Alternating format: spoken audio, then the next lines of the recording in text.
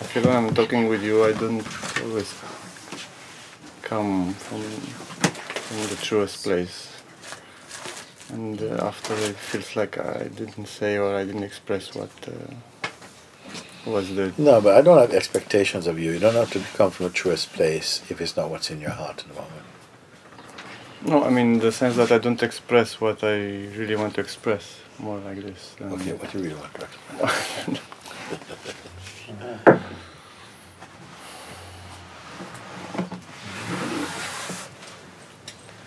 There's this...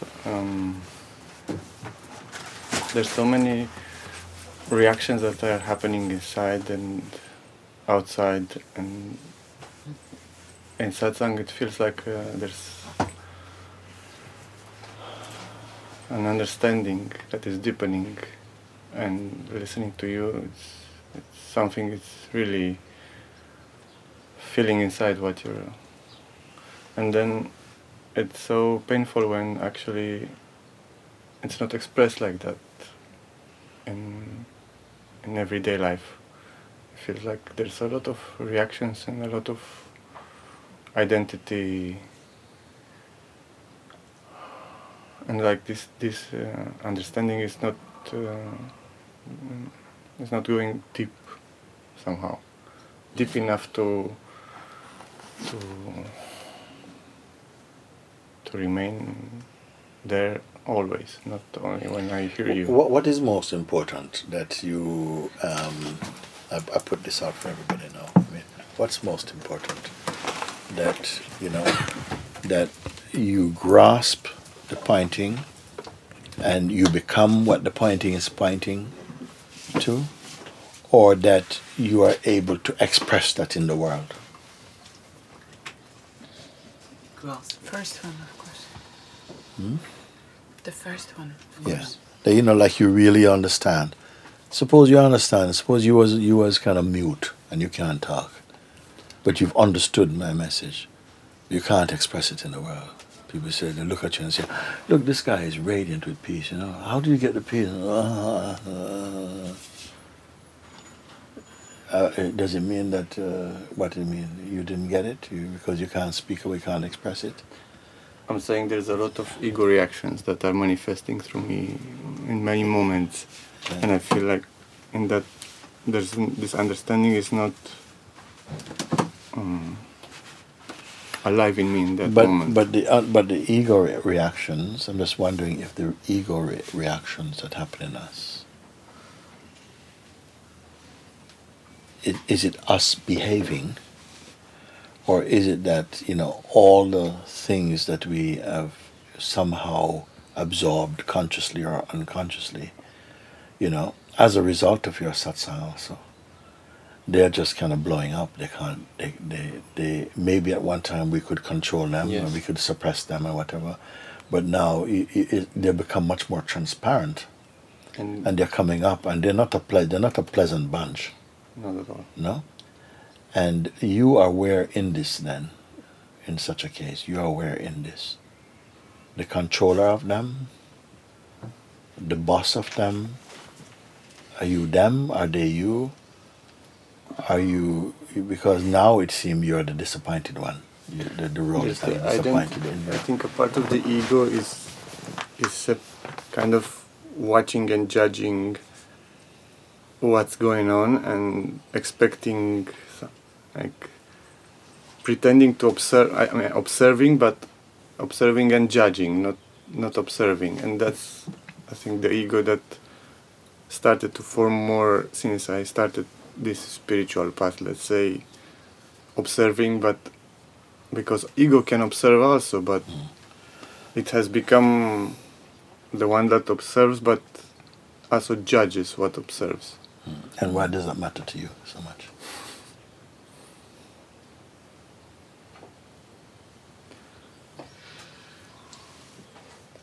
It's just a habit. Because if you recognize it's actually ego is behaving like that, and before we didn't even know what ego is, you just think it's you, and everybody just say it's you. And if the ego commits a crime, you feel you go to jail. It was the same thing, you take responsibility, it's like, And it's not that you can blame something else, because there cannot be something else operating, against your will totally. There must have been some relationship that gradually these energies begin to take on almost like a life of their own. And at a certain point you find that you're not able to control them. We have to be careful here now, because we seem like we're talking about several entities at a certain point. Like one is, the mind, which was at first just sort of like, well, at first we can say as far back as we can go, we didn't know the difference between our mind and us. We never even used that language, We just said that that's just how it is, and this is how I feel, and I can't change how I am, and this type of thing. But with discovering that there is that thoughts are not what you are, that you can observe them, and they come and go, and you watch their coming and going.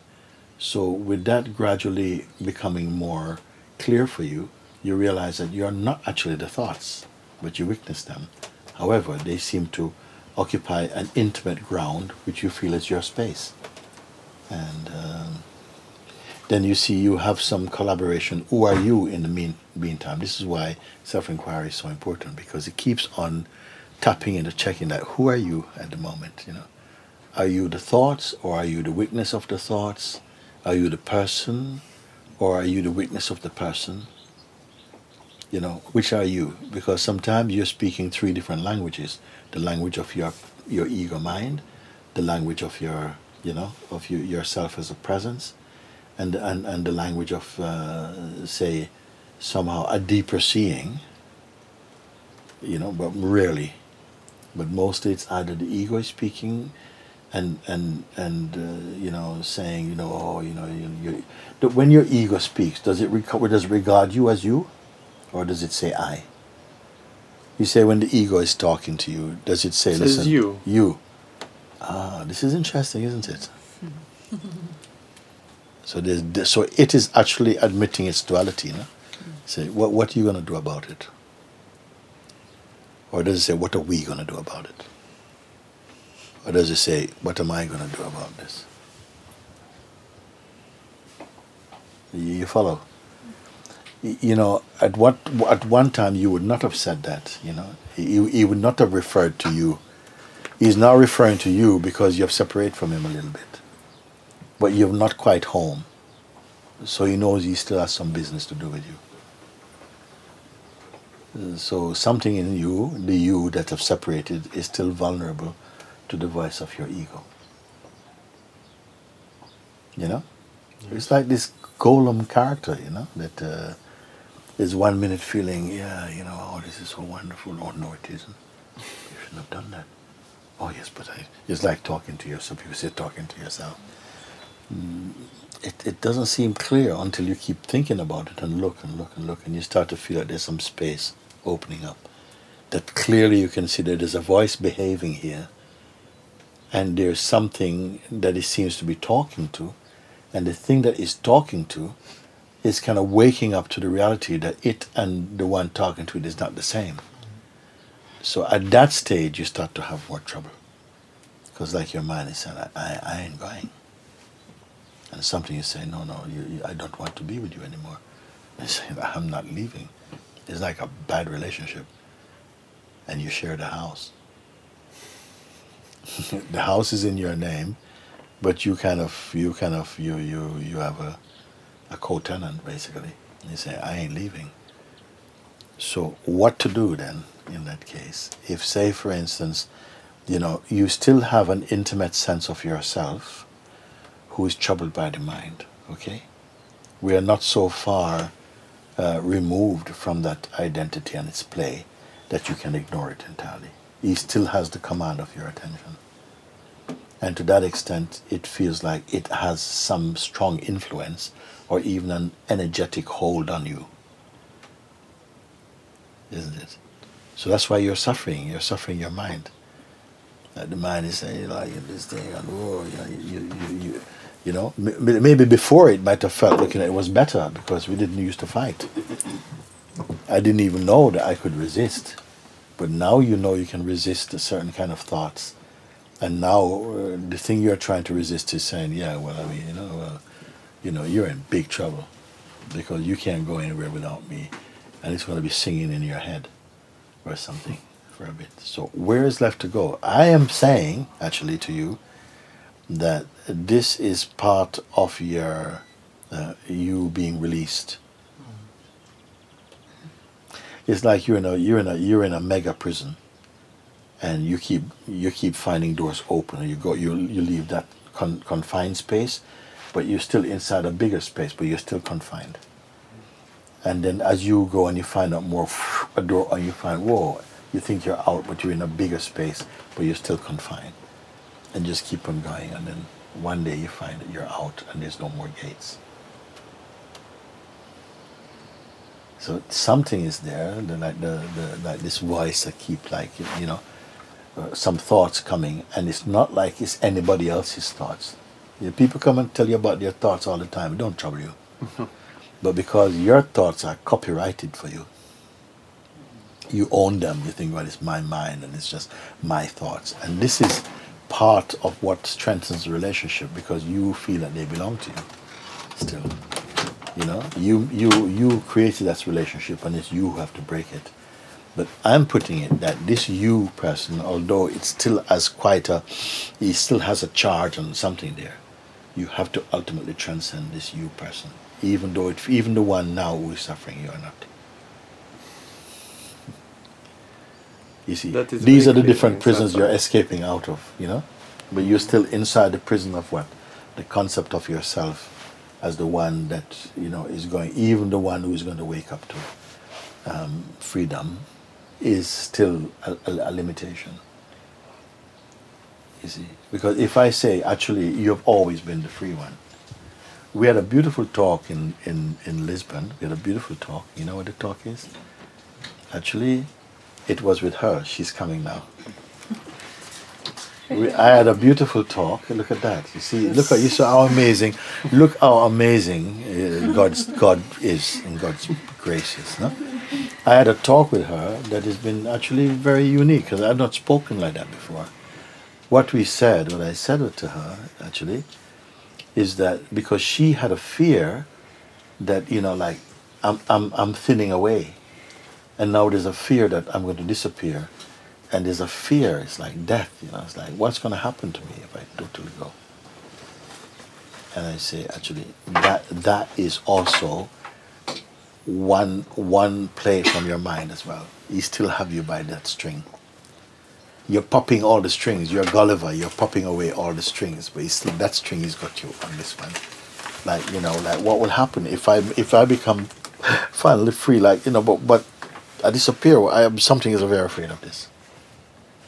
And what I remember saying to you is, I said this thing, that you feel that the way you feel, and the person if that vanishes, what is there? Because you don't know for sure what is there, and you may not like it. The one you feel yourself to be. And I said to her, actually, the one you feel yourself to be deeply is the self. The self is what you are. That's what you're experiencing all the time. But it's the self plus the ideas that you have been conditioned to believe is you. But the larger part of your self-experiencing is that you are the self.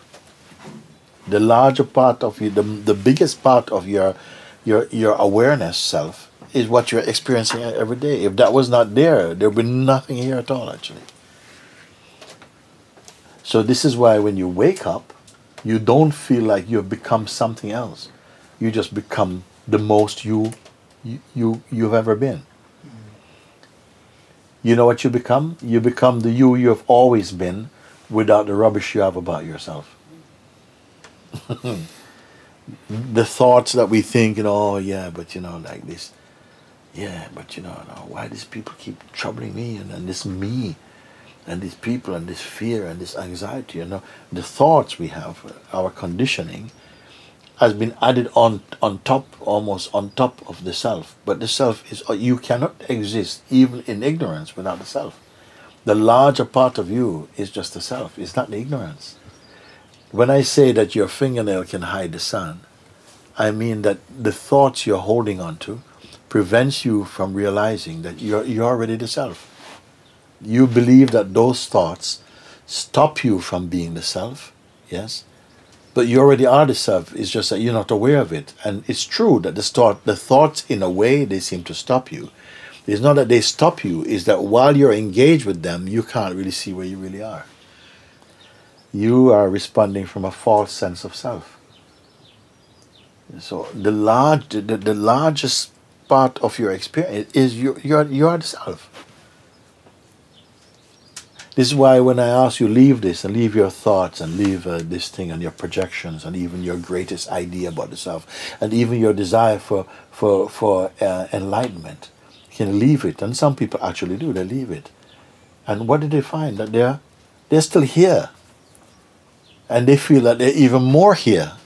This is the proof of what I'm telling you. That when you leave all these ideas that you've been holding on to that you think make you you, you find that even when you leave them for a while, I said there's something here that cannot be left, cannot be taken out. What is that? That's you. That's what you are, but it's not the person. The person is the add-on. The person is the app.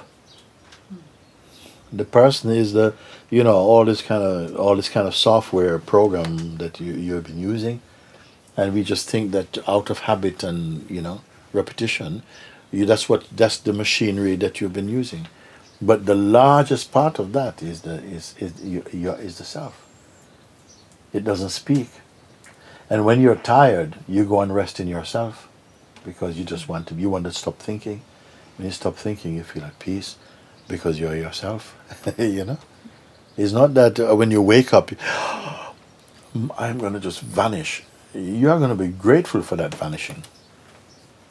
And that's what I was saying in Lisbon, that when I after this talk with Papaji, and then I went into the town, and then it's like something vanished.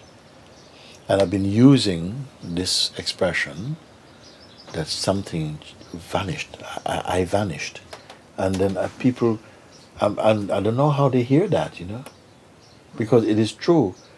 But then this last few days I've been talking, I think it was with Yuri, or who was it I was talking with, when they were asking about this. And what I actually said for the first time, I says, I couldn't remember myself. I couldn't remember who I am. And that's more probably what's true.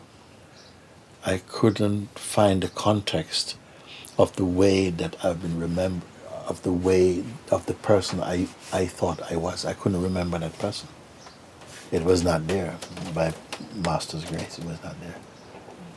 But of course, when I say, but I vanished, who witnessed the vanishing? It's from the self. Now I'm speaking from the self. Without my usual attached projections of myself, I couldn't find that. And that's when actually I could see, like Papaji became the expansive. Because before not, because I was too full, I was already preoccupied, I was already full to the brim of my own projections and ideas about myself. It was still, there was no space. When I was free of them, which is effectively what the invitation helps you to do, is to be free of it. And look, when you are free of those things, that you can answer the highest existential questions you're answering. You know that this cannot not exist. You know it is without form. You know it was uncreated. You know it cannot die. You know it cannot fade. You know that cannot be sick. You know. And for the first time in your life, you can confess this. Things that you think only the angels know.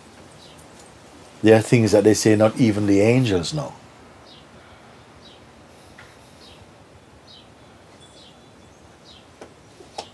And how did you know? Where did you go to study? You simply remove the illusion and delusion about you, and what remains is what really is. And everyone, when they recognize this and they experience this, they don't want the other thing back. Why?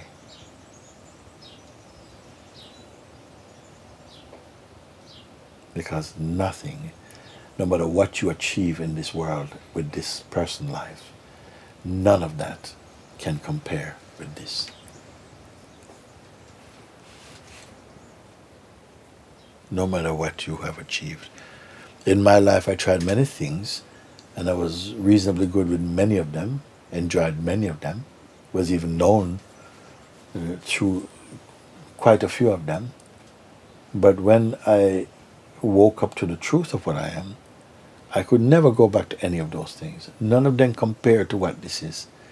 And in some subconscious way, I've been searching for this, but I was not aware it is this. What are you searching for? You're searching to get rid of the seeming presence of what you're not. What you're searching for is to get away from living and believing in the thing you're not. Because the moment you discover it, you come to contentment and peace. You recognize, thank you, I am here. You recognize, thank you. And gratitude comes. And every soul knows this gratitude. Because when you realize it, you realize how long you've been living in the idea of being apart from Him. Yes. And the direct experience of it is very much different from the remembering of it. Because from the remembering of it only, it's still a little bit distant. Yes. But when you Why is it distant? Because there's the one who remembers it. You become a rememberer of the self, not the self. And there's a gap. What you remember, that you are.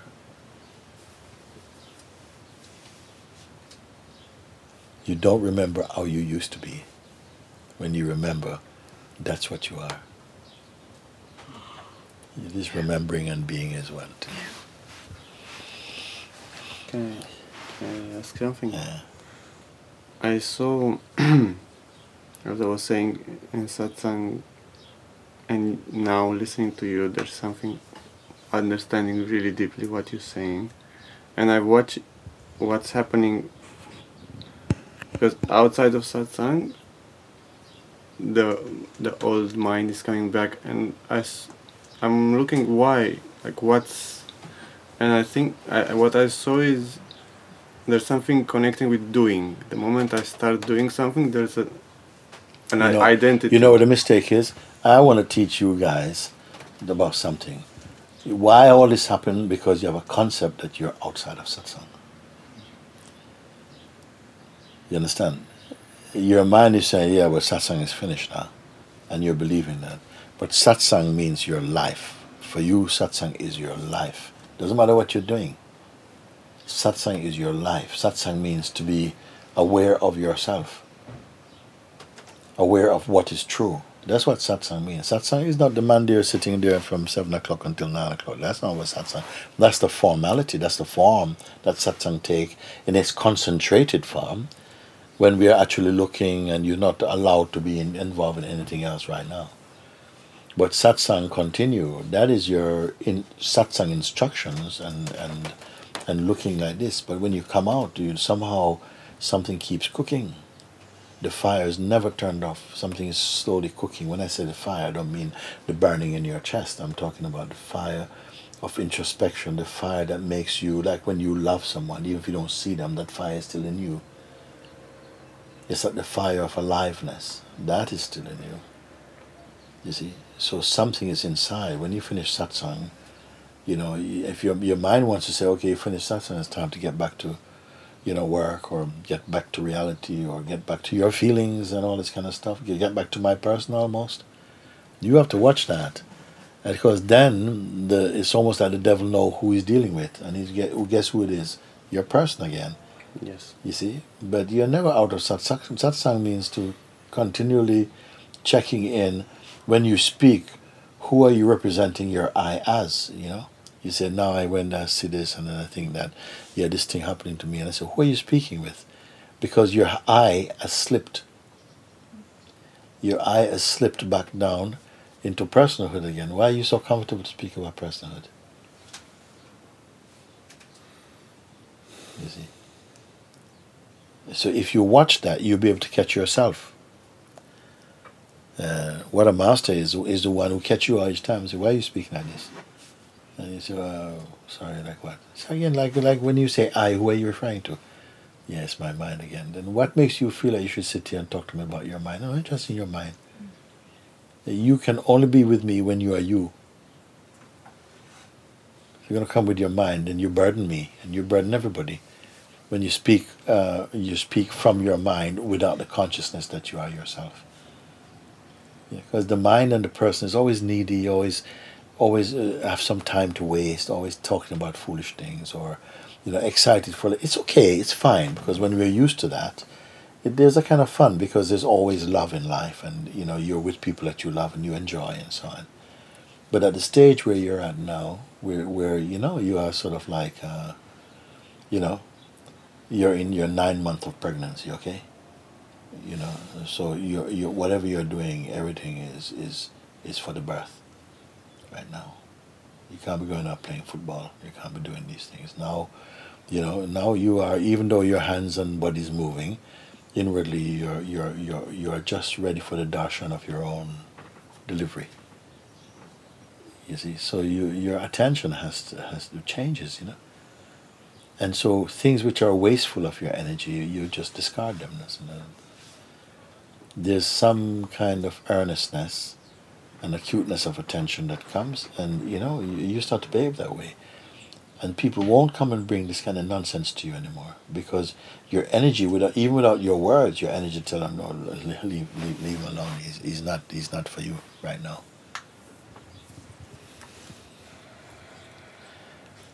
We have to kind of start to develop more of this kind of sensitivity also. Once I tell you what happened, I had a dream one time, and the dream was that I was living in a place, and the beings were very evolved,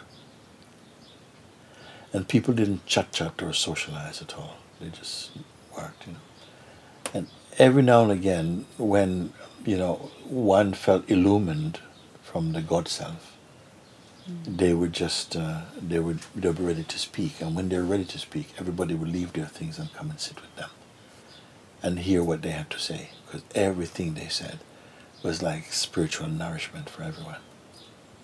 And when they were finished, we knew that they're finished, and everybody would go back to their thing. Another time, another one would be illumined, and they'd come up, and everybody would move and be with them, and we'd just be drinking and feeding from each other's presence like that. I had this dream. It was very beautiful. But while we still have the identity of personhood in us, we have a lot of time to spend, in wasteful things. The more you are getting more absorbed in your true nature, those things are not so enticing for you. It's almost as though the ego mind is trying to catch your attention to burn some time, which effectively means to be distracted from yourself. This morning on the way out, we were going out, and I met, and he came to me and he says, "Oh, Guruji, I'm leaving tomorrow, but I've been wondering, because I feel like I'm going home to spend 2 weeks with my family, and I feel like I'm going for compassion reasons, but I'm not sure if it's true, because they're not particularly interested in satsang or something like that." I don't know if he said those words exactly. And if I'm going there to try and make them happy, they'll only be happy for a little bit and they're gone again. How many times, he actually said it, how many families I've had throughout my lives that I've tried to be happy with, and it's all gone. I don't even remember who they are. How much times I tried to cheer someone up, but it's just disappeared in the wind. Every time like that. So, of course, this time, if I go there to just make them happy temporarily, it's also going to be gone. What is the virtue in that, So I said to him, well, actually, it's okay, it's natural to want goodness for others, but it's better to wish for them whatever it is that will bring them to a higher state of consciousness spiritually, rather than feel good moments and have a nice time with your parents, because some nice times we have is just still for your ego, but if you are praying for them, you're blessing them. When you're with them, you're not just there to do family things only, but you're there like as a monk in your heart. You're still with them, but your interactions with them is only for their spiritual upliftment.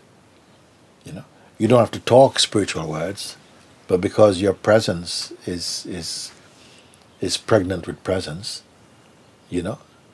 whether they are aware of it or not, it's going to somehow be affecting their environment and their lives. You don't have to be too concerned about that.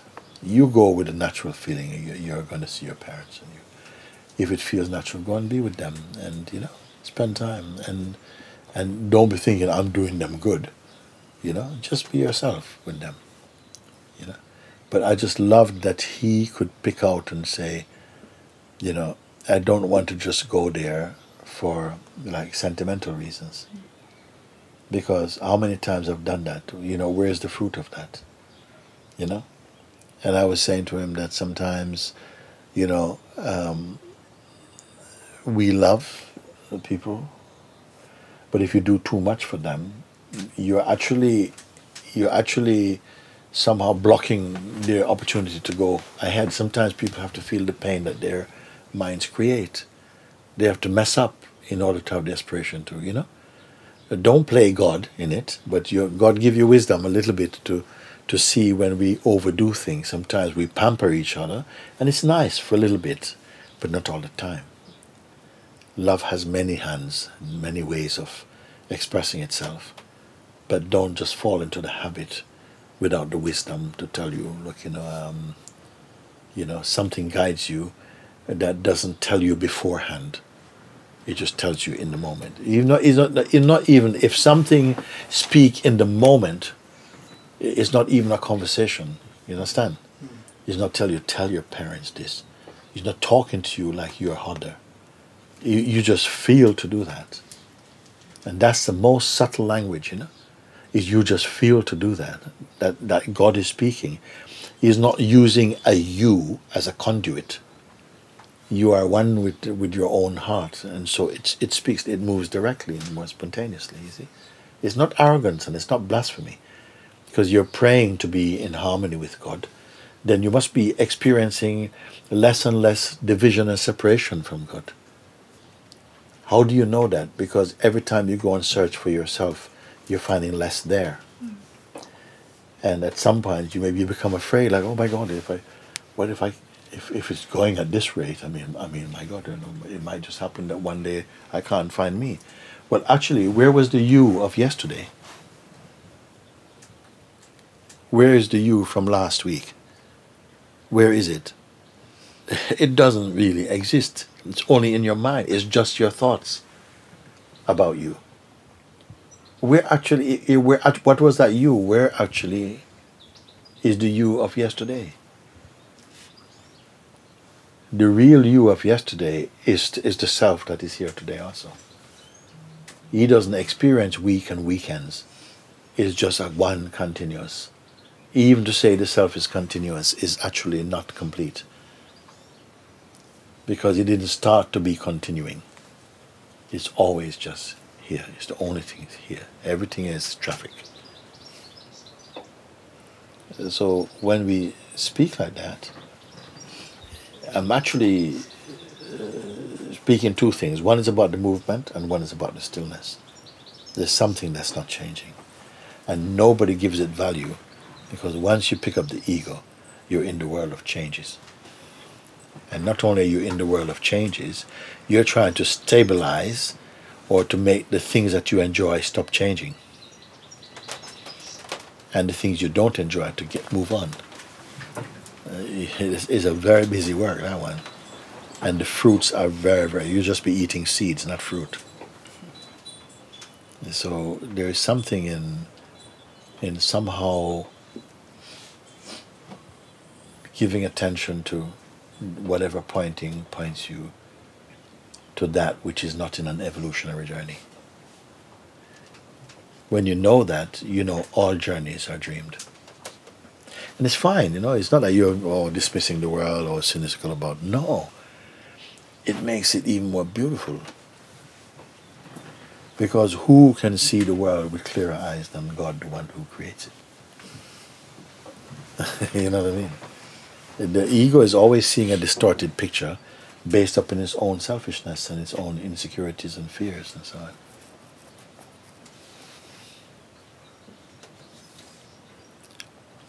You have to come to the place of zero. Stop. Not a stop moment, just a stop. When you know that which is stop, the stop that never was started is just stop.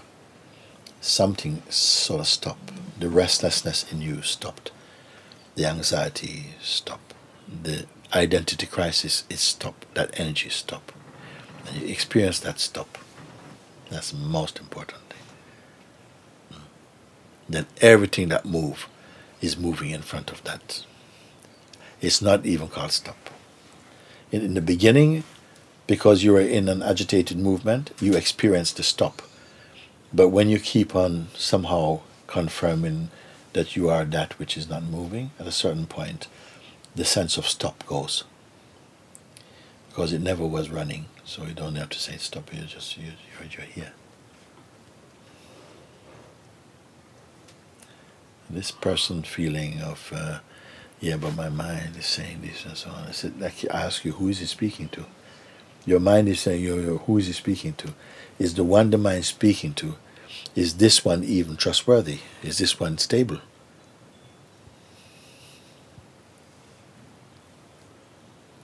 The one, if the mind is saying, look, you're never going to do this, You've wasted too much of your life drinking. And your brain is all messed up. You're not going to get it this life.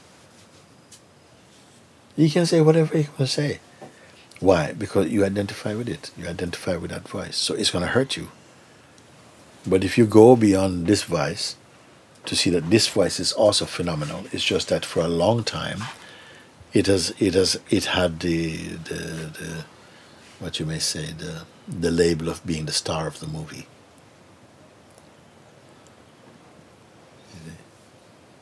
It's amazing because the one who made the movie also directed it,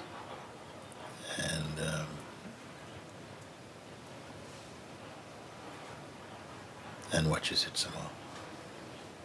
Stars in it. Huh? And stars in it. And stars in it. And guess what happened now? From his point of view, actually, everything in the movie is important to the movie. The bad guy is very important because he gives contrast. If you had a movie that's everybody's good guys, I don't think you're not gonna have a blockbuster anyway. You need the contrast, the adventure of duality. And but in this movie,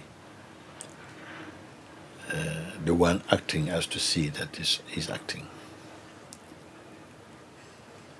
He can be a brilliant actor, but he sees he's acting. This.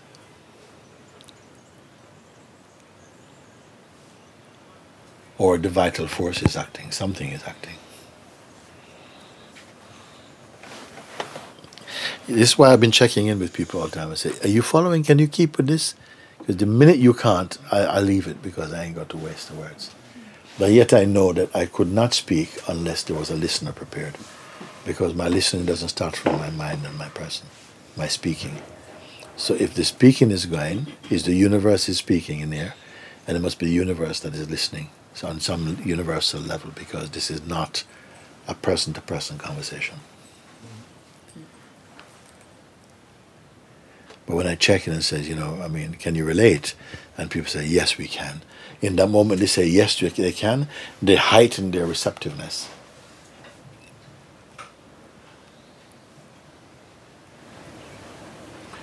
And you just bring this dimension in us as just you being here, just this just takes over everything. Although it's not, it becomes understanding. It just after. opens up your being, Yes. on a conscious level. It's like, you take a full lung of breath, everything becomes, it's like you're functioning and all pistons are going, you're not just running on, on that little small something is able to feel what is consciousness, I don't know. I think I only speak because there's people. Because I only think also, I think, because of interacting about consciousness.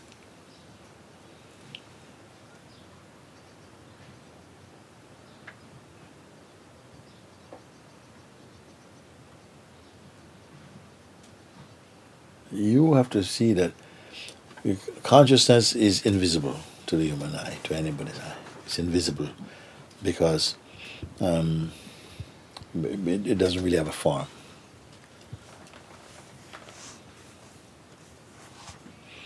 If consciousness could take a form, what it would look like.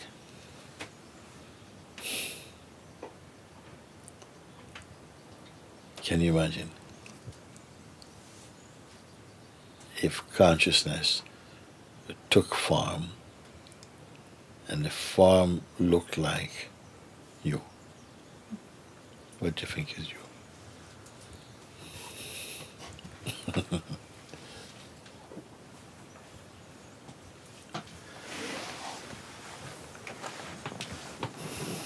I mean, like you without you. So you without your story and whatever. You are the embodiment of the consciousness. I mean, not the embodiment of your mind. Well, you are the embodiment of the consciousness.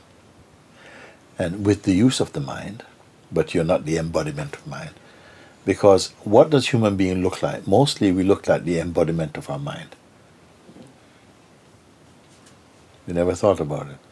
But you look like the embodiment of your thoughts, You can see how we look at each other. And when you go to meet someone, you don't, which is the part you look at? You look at their face, no? Because that's the book. Maybe body language a little bit and so on, but you look at the face or something, that's the most communicative part, in fact, in some way. But every part is communicative to someone who is more open.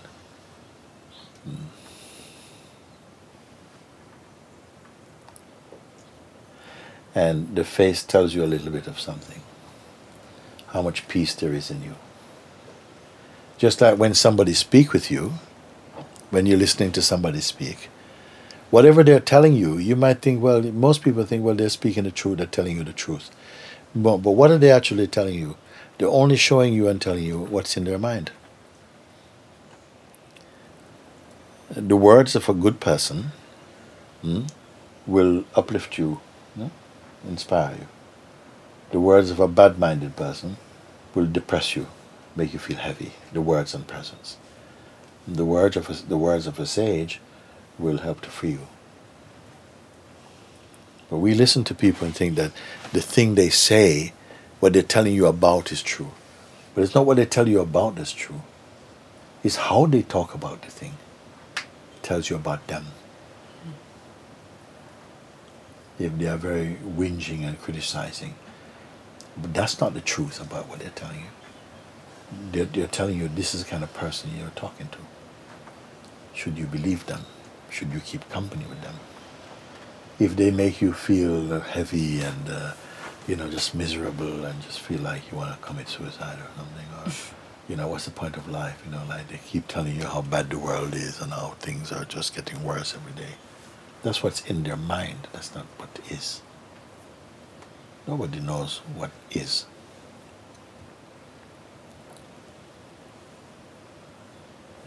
You cannot know what is. You can only be what is.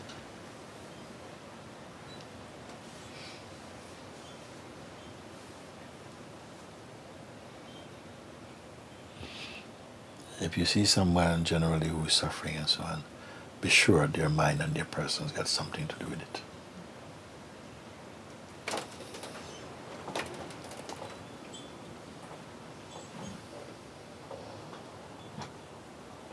Can there be anger without person? Yes, it can be, sort of like justifiable anger to do with seeing something being done that is hurting others and is not being addressed.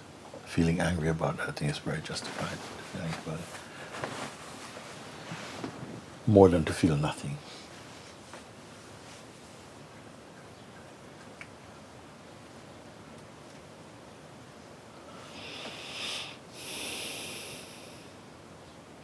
Why the people who come into satsang experience so much their mind? Because sometimes people on the street go, people always talk about them, but they're further ahead than you. So you never think about your mind. In fact, you are your mind. You're living your mind.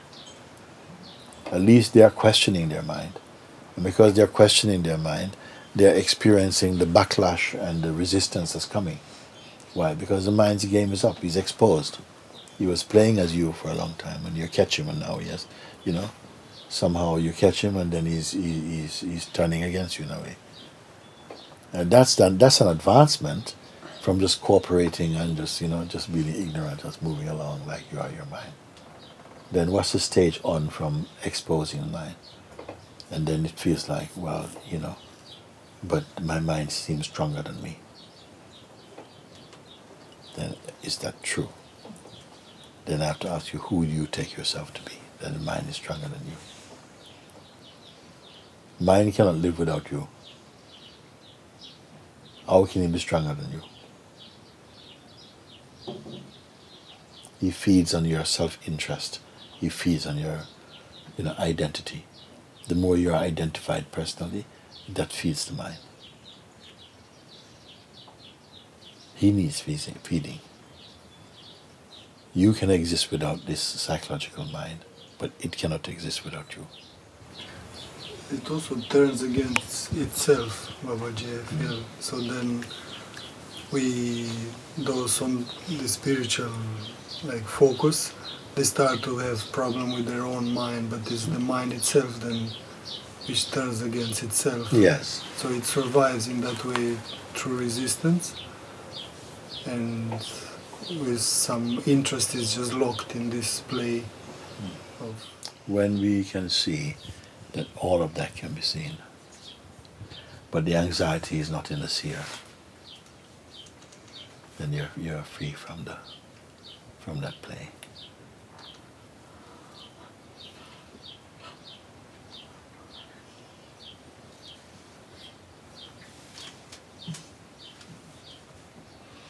Conversations of this nature should really wash you empty, because somehow that which is not true, is recognized as it's irrelevant. We're giving energy to something. You're giving energy to the untruth and making it appear with a greater sense of reality than it is there. It lives off you. The psychological mind is a parasite that lives off you, who is a little bit a disturbed state of consciousness, a confused kind of form of consciousness. Meaning consciousness is identified with a sense of a person and fluctuates in its expression. So that's why when you can begin to observe without self-interest, already you're cleaning the consciousness. Because the person can only survive being attached to consciousness. If he's not attached to consciousness, he can't survive.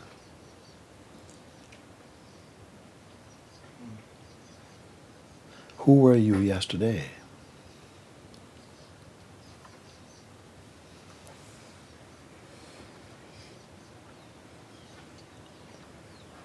I mean, without memory, even memory is not good enough to retrieve anything. Can you imagine without memory at all? You can't even understand the question. And yet we're living as though we are a historical being. because of memory and the play of the intellect like that.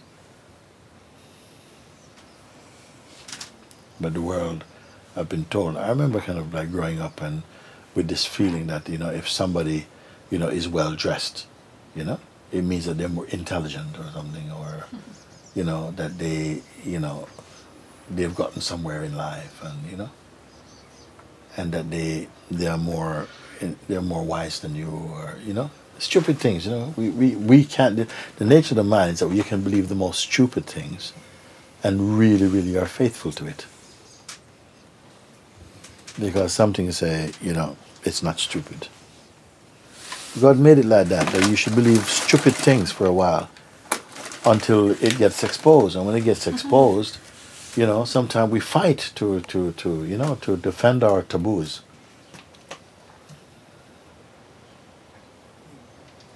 Something started just as a practical thing. It became sort of like a tradition of a whole village, even. And so, do you find it that it's not helpful? That it's helpful to remember that old self, so you can compare where you are and see how pathetic that old self was. And at what point do you stop remembering? At a certain point, it's very necessary for you to regularly keep forgetting your old self. Not even as a practice, it just drops by itself. Just like yesterday, if you asked me to run through my day yesterday, it's a big strain for me. Because nothing inside here feels that there's any value to that. To have to try and retrace what I was doing yesterday, for what reason. So some people, however, have a strong feeling that either they have a gift of memory, or they have a belief that it's very, very important to remember things because it might be useful in the future or something. And others feel that they remember things automatically because if it's needed, then God gives it to you to remember. But you cannot go from anything in the past and retrieve it and re-experiencing it as it is, So it's seen in here that,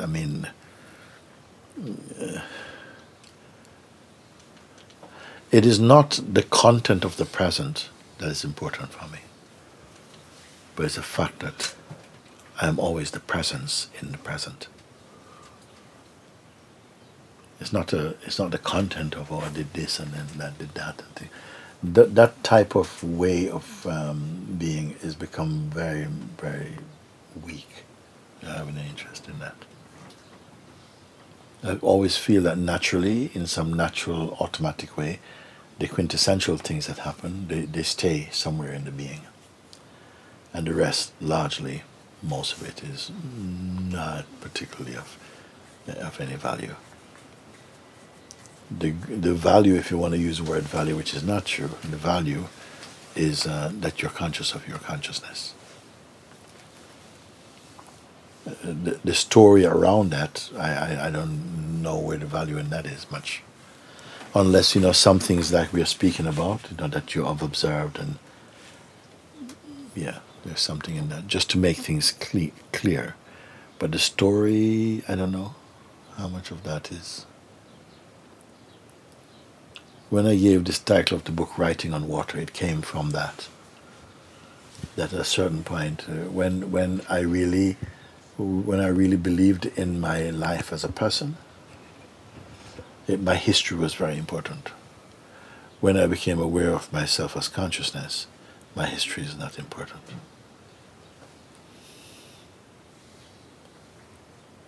You see, when we have a strong idea of our history, of our sense of personhood, your history, your lineage, your family line, all these things were very, very important. When you came to consciousness, it's nothing but important is consciousness. And of course, these things might come up, but I don't have a veneration for them. I don't have wow, this is, my great aunt from so-and-so, and she used to speak, Cantonese. I don't have much of that inside. but I still have the ability to feel sentiment about something a bit. You know, like if, for instance, the only object I can associate with my father, apart from a picture I have of his, is an old Chinese teapot that he had. Is the only sort of like physical link that I would say with my father, because I knew that when I was a child also. I know this teapot is a big teapot, all kind of, it's a bit broken as well and repaired, and it's got one of these wire handles and, all the Chinese paintings and stuff on it. And I just gave it to my son, say, yeah, you should have this, it's really, something to come from your grandfather and all this thing, But it's not the one that Is it here? I look. I have a feeling something. Because I asked him for it. I said, if you're not using this thing, will you bring it? I look today. Okay. Yeah, that's all. That's all I have. Actually. If I even have it, I don't know. Yeah, but I have a great love for my father. Know where that come from. And my mom, the love is what I have. It's not an object. I don't know what it is. An object is like, maybe it is an object inside me. This could be my father's teapot. The only thing I have of my father. My father's great. I think you're right. My gosh! It is my dad's teapot. Look at that. Put the lid. See, I told you it was broken at the front there. Put the lid on it. My God. Don't put it too near to it. Yeah. I knew that. I said that all I had. I grew up with this. Oh, nice one, Janiki. Nice. Look at that. Put it on there.